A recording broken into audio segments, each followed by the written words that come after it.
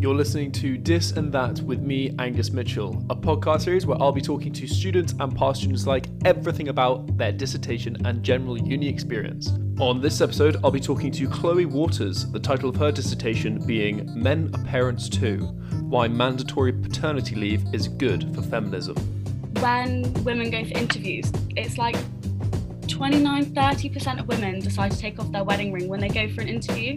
So maybe there is some dick at the pub who is being a bit sexist, and you bring this topic up, now you're going to have all of this, you'll be able to cite resources and be like, actually no, because of this and this. We are acting those people with stats. You know, I've always been a mouthy person when it comes to stuff like this, and like you said it exactly. Not a bad thing either. You're not a bad thing not either. A bad Don't thing. Hold back. Exactly. It's not just a whole, you know, we need to make the workplace equal for women, because we do, but we also need to make home life equal for men. You're listening to This and That.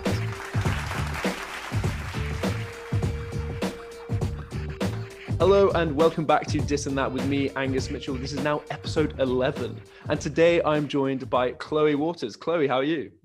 I'm very good. How are you? I'm great. It's so nice to have a wee catch up with you, and I'm very excited to hear all about your dissertation because I have no idea what it's on. Yeah, no, it's good. It's my favorite subject of all time, which is a little bit of feminism. Okay. So it's basically about, the question is, men are parents too: why mandatory paternity leave is good for feminism. So I'm basically making the argument that men should be forced to take paternity leave, which then basically prevents discrimination against women from the start of a hiring process. Wow, that's awesome. Because like I said, I had no idea what it was going to be on. So that was my first hearing of what it's on, and that is so fascinating because that does come up a lot, you know. Because when we're talking about equality and feminism in general, like the maternity side of things always seems to be a bit of a I don't want to say tripping up point, but sometimes people do use it, don't they, in a kind of, yeah, but you've got to take this time off because you're a mother, and the man doesn't have that biological reason for taking time off work. So yeah. I'm already hooked. I'm very excited to get into this, but before we do you want to give us a bit of background on yourself? What do you do? What are you up to at the moment? Yeah, I'm in my third year at Cardiff Uni. I do BA philosophy, so that's super fun, and currently applying for a master's in gender and international relations at Bristol. So hopefully, fingers take crossed. It further. Yeah, literally. But this is like probably something that I've been interested in since day dot, and like having the opportunity to talk about it is fun, and I get to talk about it in a more eloquent way than being drunk and my feminism when they ask for it. No, exactly. It's quite nice, isn't it? It's kind of given you an opportunity to really delve into it and do your research. And so maybe there is some dick at the pub who is being a bit sexist, and you bring this topic up, now you're going to have all of this, you'll be able to cite resources and be like, actually no, because of this and this. We are acting those people with stats so much. I love that. Go. Okay, so shall we get into it? So you did mention the title, but can I hear it again? The title of your dissertation? It's Men Are Parents Too: Why Mandatory Paternity Leave is Good for Feminism. Brilliant. Okay, and where do we begin? How do we get into this? So second year, I did my philosophy of feminism module, which was super interesting, covered loads of stuff, and I decided to do a marriage essay, and it was basically about who benefits from marriage, if anyone. And so did some research and realized whilst I was doing my research that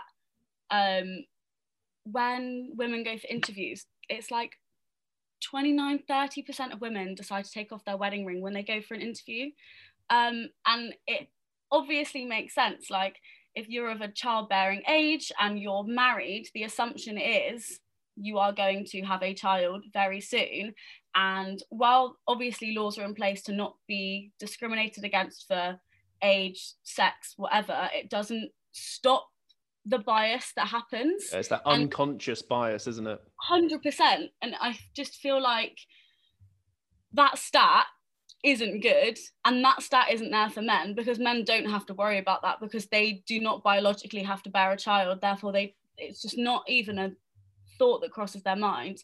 And I think for someone, especially who doesn't even know if she wants children anyway, that's not something that I want to have to come across purely because my age is 26, 27, and I may or may not be married. But if I was, for example, and I'm not going to get hired because of my male counterpart, because there's the potentiality that I'm going to have a child and they have no idea, but they don't want to run the economic risk, I just think is so wrong and so unfair. And I think it's such an easy fix through making paternity leave mandatory, because then you've got this economic equilibrium between men and women where that issue then doesn't arise when you've resolved it. Yeah, you're hiring. Yeah, you've sorted the source right at the sorted straight away, and you don't even have to worry about it down the line. And so that is really interesting how you kind of came across this. And was it a topic that you had thought about before? I know you did say that you mentioned it in Drunken Rages in the Pub, but was it up until this essay you did on marriage that you discovered the stats? That was like a real like kind of ignition moment. You know, you'd build the logs of just kind of sexism and being a feminist yourself and wanting to learn more, but then you saw this stat and you were like, okay, hang on, I really want to learn more about it. Yeah.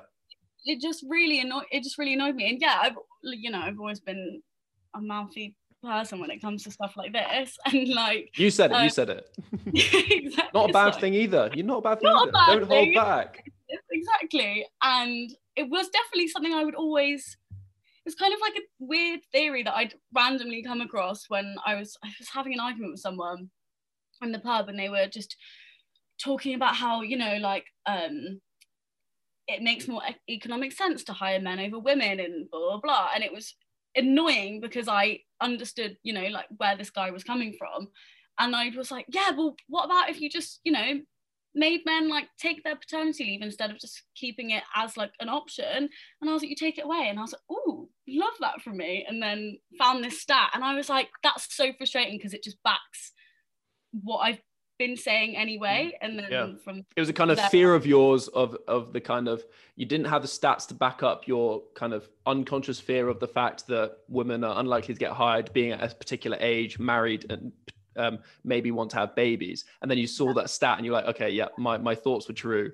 What are we going to do about it? Yeah, this is absolutely ridiculous behavior. We are in 2021. This shouldn't be happening. Like, also, men are parents too. Like, they should take their paternity leave, and I think they should be forced to. Women have to take 2 weeks anyway, by law have to take 2 weeks. So it makes zero sense to me why by law men don't, because the fact that biology just doesn't really matter anymore. Yeah. So I understand now why you're doing this dissertation and the kind of foundations to it. Where do we begin? How do you go about it? Do you have a kind of, because I know you are still doing this. I've had some other guests that have finished their dissertation, so it's able to like kind of be a round episode, but how far have you got, We are currently in part 2 of 3 parts. So we're halfway through. So there's this huge feminist philosopher. She's a lawyer, and she's from America. She's called Catherine McKinnon, and she's had such a huge influence in like the feminist sphere. And my dissertation supervisor and the person who taught my philosophy of feminism last year was like, oh, read her, she'll have loads on it. So I read her whole book, and there was this like tiny little paragraph, and she didn't really ever mention anything. And I was like, that's so weird, because this woman coined the phrase sexual harassment and changed the whole, obviously, like workplace sphere for women so that we're protected and whatever. And I was like, that's so random and kind of wrong from her that she doesn't even touch on paternity leave or maternity leave. And I did some more reading and I was realizing that no one has ever even like thought about it. Like, people have kind of said, men and women are the same and they should both be parents and stuff like that, but no one's explicitly said, I know what could actually physically change equality is changing the law. Because I think, I mean, the law is how we base how we act in society, and I think it's like a ripple effect. So if you start societal norms, the societal norms are influenced by the laws, and the law is influenced by the societal norms. It's a kind of two-way stream, isn't it? Fascinating that she didn't touch on it. You know, obviously there is that classic kind of problem where do you stop with trying to solve the world's problems, you know? And it's fascinating to hear that she was the one that coined the term sexual harassment, because obviously that is huge. And so is that quite a new term then? Yeah, really new term. I'm thinking 70s, 80s. Yeah. So, but then, I mean, you've got the fact that women weren't allowed to buy a house without a man pre the 70s. So you actually think about it, and these steps, such a long way in such a short amount of time, which is great, and it's awesome, and we're here for it.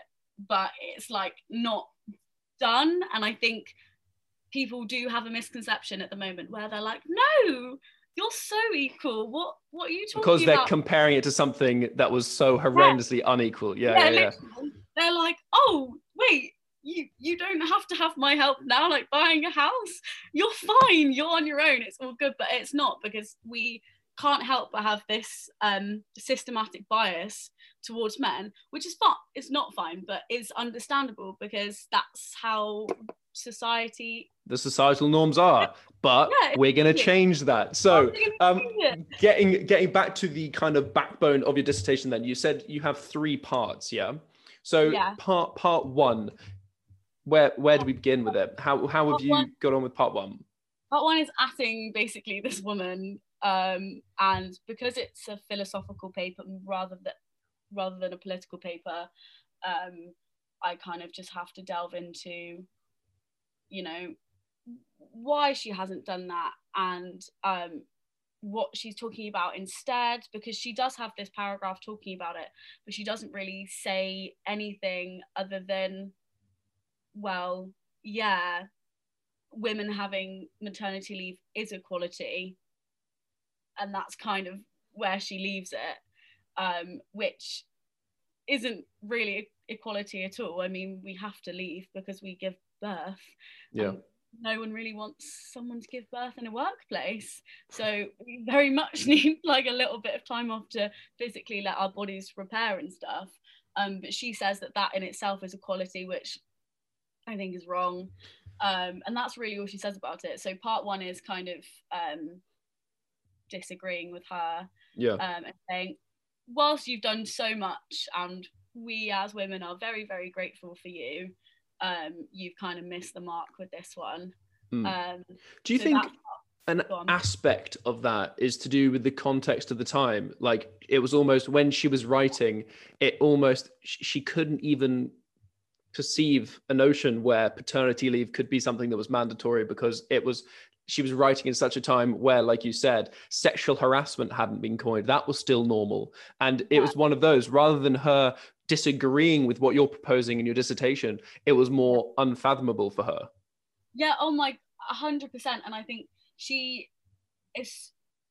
so concerned with a lot of stuff. I mean, her main bits are any sexual harassment thing, whether on whatever scale, whatever scale that may be, both in and outside of the workplace.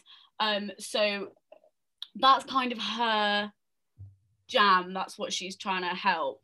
But the fact that she is so involved with things that happen in the workplace, it's just interesting that in this 500-word book you have this tiny little paragraph on 1 page, and that's kind of like all she says. But 100% she is of her time, and you cannot blame people for that at all. We still love her. She's still done bits. Bits to the girl. But, we just need to build on her and move on.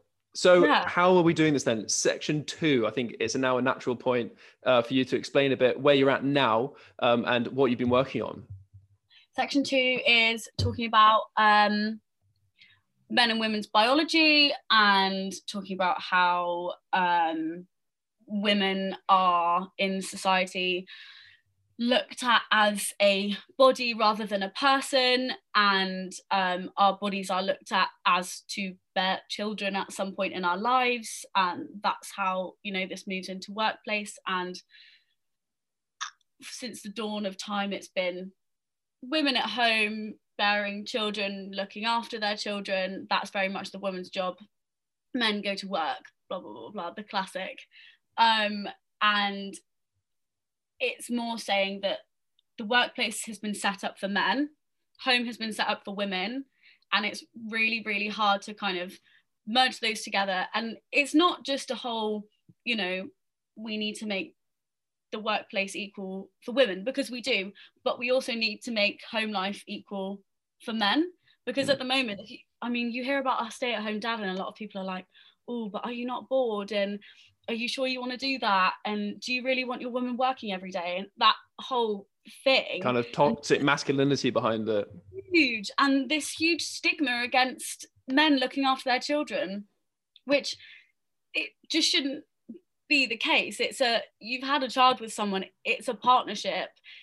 You bring that child up together, but society doesn't see it that way. You've got your two jobs and you need to stay in your lane. So it's as much helping men as it is helping women. So just talking about how just because you bear the child doesn't mean you need to rear the child, essentially. Yeah. So that's part 2. So part 2, so again, it's like, so you've kind of highlighted the biological reasons for the way it is perceived. And have you like discovered anything kind of that you didn't expect? Or is it kind of, we know about those kind of societal norms of like how women are perceived, men are perceived. Have you found any kind of cases where you're like, oh, okay, I didn't realize that was there? Do you know what I mean? Yeah, no, not really, because unfortunately, it's all pretty predictable.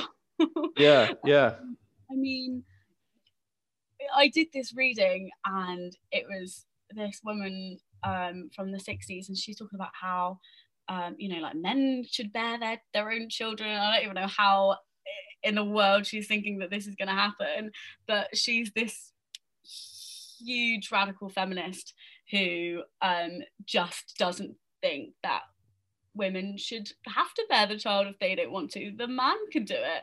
But in what science world I think that she thinks that's going to happen? Because surely there is some kind of scientific line where it would become impossible. I mean, it just becomes a bit of an issue, a dilemma of how that is even going to happen. And it's almost, would you almost say it's kind of hindering the cause when things like that get brought up rather than helping it in a way?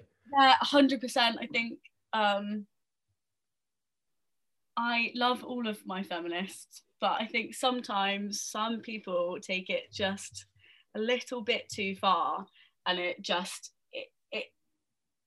I think it just puts a bit of like a sour taste in people's mouths when someone says that they're a feminist, and it definitely shouldn't, because it's a positive thing, and it's something that we want for both men and women, because it's changed now. It was obviously before, it was for women's rights to vote, and now it's getting to a point where it's like, okay, but there are problems for men too, and we want to sort that as well. And I think that the radical feminists do not help the cause, but at the same time, if you're a man and you can't say you're a feminist, there's something wrong with you. There's something up. Yeah, exactly. There's definitely levels to this, isn't there?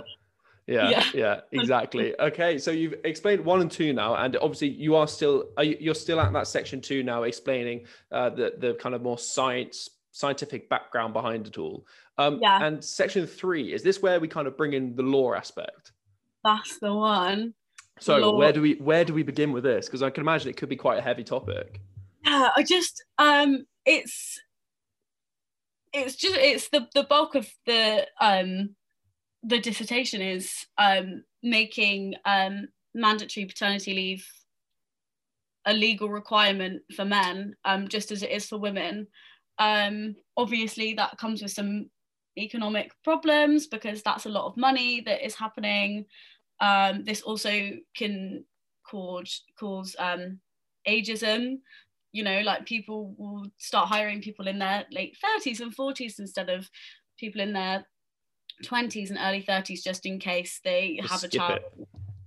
Just skip the whole generation altogether. Yeah. And that can obviously become a problem.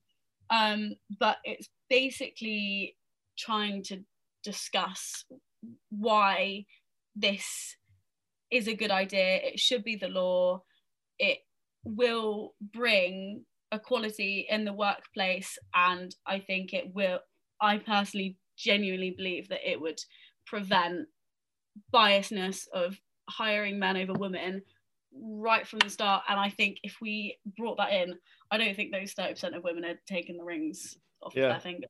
That's a nice way of bringing it back to that initial kind of eureka moment. And Chloe, for those that might not know, can you just quickly, briefly explain what maternity leave is? Because obviously we're talking a lot about, that's kind of the buzzword of your whole dissertation, and bringing in paternity leave as well. Would you mind just explaining for those that might not know? Yeah, maternity leave is for when women are pregnant and they need to take some time off of work to both get ready to give birth, let their bodies recover after birth. So women can, I think it's a month or so before they can start, like they can leave work. But I know a lot of women, like my drama teacher worked up until her due date. Wow. She would have worked until she popped. Like there are just some women who just keep going, which is awesome.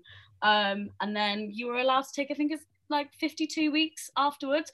Obviously, I'm not saying that's what men need to do, but it's mandatory that women have to take 2 weeks afterwards. So that's what maternity leave is. Paternity, exactly the same, just for a man. Hence the difference. Men don't obviously have any time off prior to their baby being born. They are allowed to take 1 to 2 weeks off work. They don't have to. Yeah. It's a choice. And I'm not going to lie to you, if I had to stay inside hearing a screaming baby, I think I'd choose to go back to work. I think it's really important for the dad to make those first initial weeks of bonding with their child compared to the mother. People always say, and I do understand, I'm not going to disagree with biology in that, you've made this thing for 9 months, of course you're going to have a connection with it. But I think obviously the first few weeks are so important for both like father and mother, that I think it's necessary that we keep men at home as well. So that bonding experience. Yeah, it's not just as simple as, obviously not a simple topic at all, but that because obviously we have kind of come at it from a more feminist approach where it's more about equality, and it means like the effect of having a child wouldn't affect your prospect of getting work as a woman. But also in terms from the male point of view, we've already discussed kind of toxic masculinity and like the kind of the view of stay-at-home dads. Still, it's changing a wee bit, which is great. And I think as equality rises for women, it also brings that kind of side of things up as well, getting rid of toxic masculinity. They come in hand. But it is really interesting to think about that kind of aspect of exactly those like first couple of weeks where it's kind of still the norm that the man is at work and the mum is at home, and he comes back every now and then, doesn't see as much of the kid. And I think bringing in kind of law and it, like we mentioned as well earlier, societal norms, making it a normality that you do see your kid all the time when they're really young, and you do all the same jobs, and it is all about that equality at the end of the day. And it is really fascinating the kind of angle that you've come at it, because I think a lot of people don't think about paternity leave, because there is also the aspect of, hang on, you didn't carry that kid for 9 months. And it said 6 months, bloody hell. You didn't carry that kid for 9 months. You don't need the break, and how would you kind of, answer to those people that are saying, well, this is just an opportunity for men to kind of get away with not working? I mean, I would say you're still living on, we're going to assume that we've got a husband and a wife situation going. Yeah, of course. Yeah, we've been assuming that the whole time. Yeah. You're under the same roof. You're hearing that child scream most of the day. You think that father is getting time off. You think he's getting a good night's sleep, ready to go to work the next day? No way. Good point. Well made. I think that it's really important to understand that it's not just like, oh, I've given birth, now this is mine. Yeah. It's a shared experience. You're both tired, you're both drained, you've both never done this before, or you haven't. It's still just as bad as it was the first time. Because it's so hard raising a child, especially in those first few weeks. Such fresh babies require so much attention. They're either sleeping or crying or need feeding or something. I don't think the father is having a vacay when he's at home. Yeah, that's a good point. Well made. I would say I was being the devil's advocate, but I think you have just put me in my place, to be honest. Which is what I want. I'm learning, which is great. And in terms of your dissertation, because this is a huge topic, of course, and dissertations are big, but in terms of how much you could do, like we've already mentioned, the kind of nuances of, okay, a female-female relationship, or obviously it's different with adoption if there's not a biological female to raise, to have the child, it would be a bit different. But so I'm sure you have to kind of draw barriers for yourself a bit when you're writing this dissertation, because there are so many rabbit holes you could go down. Are we just talking about the Western world? Are we talking about, there's so much you can do. How do you kind of deliberately stop, if that makes sense? I literally have to put in my introduction, for the purpose of this essay, I am only talking about straight couples. However, in kind of my conclusion, I do say this law that would be in place would benefit gay couples, both male and female. Because it's also just about the equality of the partnership, isn't it? It's the equality of the partnership. You've got you've got two women. If women are being perceived as the homemakers or whatever, you're stopping this inequality from the start. That inequality of being hired isn't happening anymore. The same with men. They're not being judged for being at home and all of this kind of stuff, especially as if, I don't know, your colleagues might not know that you're gay, and however you want to display that. If you're comfortable, some people aren't, and therefore they need that kind of protection and equality. And I think that this does that for both typical, that's the wrong word. I need to be very politically correct. Oh God. Heterosexual. But also like the male and female gender and everything in between, I think it works. Don't worry, this is a very politically correct dissertation. I don't think anyone's going to be cancelling you. I wouldn't. Yeah, exactly, and it is the thought that counts. So tell me how to say something properly if I haven't. Your third chapter is about this legislation and how you would do it, and this is the question I was going to ask. Is it, because obviously you're not doing law, Nope. So are you coming at this as an aspect of the kind of positives a law would bring, or are you kind of coming at this from an angle of this is what the law should be? Like, have you got a solution about the kind of how long a paternity would be, or like the economic effects and stuff like that? Or is it kind of highlighting what a new law would change? Yeah, so because it's a philosophy dissertation and not a political dissertation, I do get to have the lovely option of being like, figuring out that money stuff isn't my job. You guys go and do that. I can choose to do that if I want, but I don't have to. I personally would love to go into policy making. Okay. So the actual dream would be to get this to become a legislation at some point in my life. Yeah. Whether that happens or not is a very different situation. Who knows? World's your oyster. Yeah, literally. So it's more of a, because it's philosophical, philosophers never solve anything. They just bring up the problems but don't want to sort them out. Yeah, literally, we love to talk about it and talk about what could happen or what wouldn't happen, but the fact is we don't have to deal with the actual conclusion of it. So it's more of a, this is a problem, this is why. I think that it should change because of this. Whether or not it does is a different situation, but this is how the world could be if it were to be like this.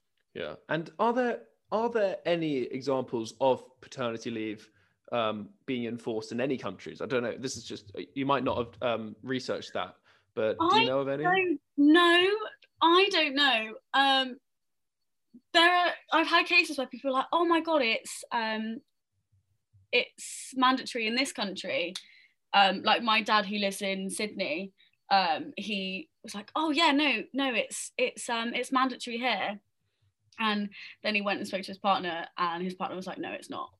So I think there's a lot of perceptions of, oh no, it is. And that might just be because the societal norms in that society is to take their paternity leave. Yeah. And that's great. Yeah. It's not very... a law. Yeah. It's just not it's halfway there. It's halfway there, you know, like you were mentioning, you want it to become the societal norm, but you don't want it to just kind of rely on the generation to accept it. You want it to be a wee bit enforced because it brings change quicker, doesn't it? Oh my God. Oh my, law brings around change so quickly. Yeah. Obviously it needs to be enforced, because just because a law is there doesn't mean that people are going to do it. But I think putting it there in the first place is definitely a very, very good first step. It is a bit of a pet peeve of mine where people kind of use, oh, it's generational as an excuse. You know, we're kind of in this era of hopefully change, you know, in terms of kind of like, you know, Black Lives Matter, and in terms of trans, LGBTQ plus communities. We are, I think, at a time where things are getting momentum, you know, and the world is hopefully becoming a better place. But there is still that kind of like, oh yeah, well, my granny says this, or my parents say this. And there is that aspect of generational, you know, it's about, oh, the context of the time. And I just do think it's a bit of a lazy out, you know, and I think the law and changing these kind of things will kind of, stamp seems too violent because I've just mentioned a granny, but, you know, stamp out that kind of excuse of, oh, it's generational, you know, oh, you young guns are all liberal, and then, you know, and all this stuff. But, you know, no, these are kind of, this is equality we're talking about, you know, this is, it needs to happen.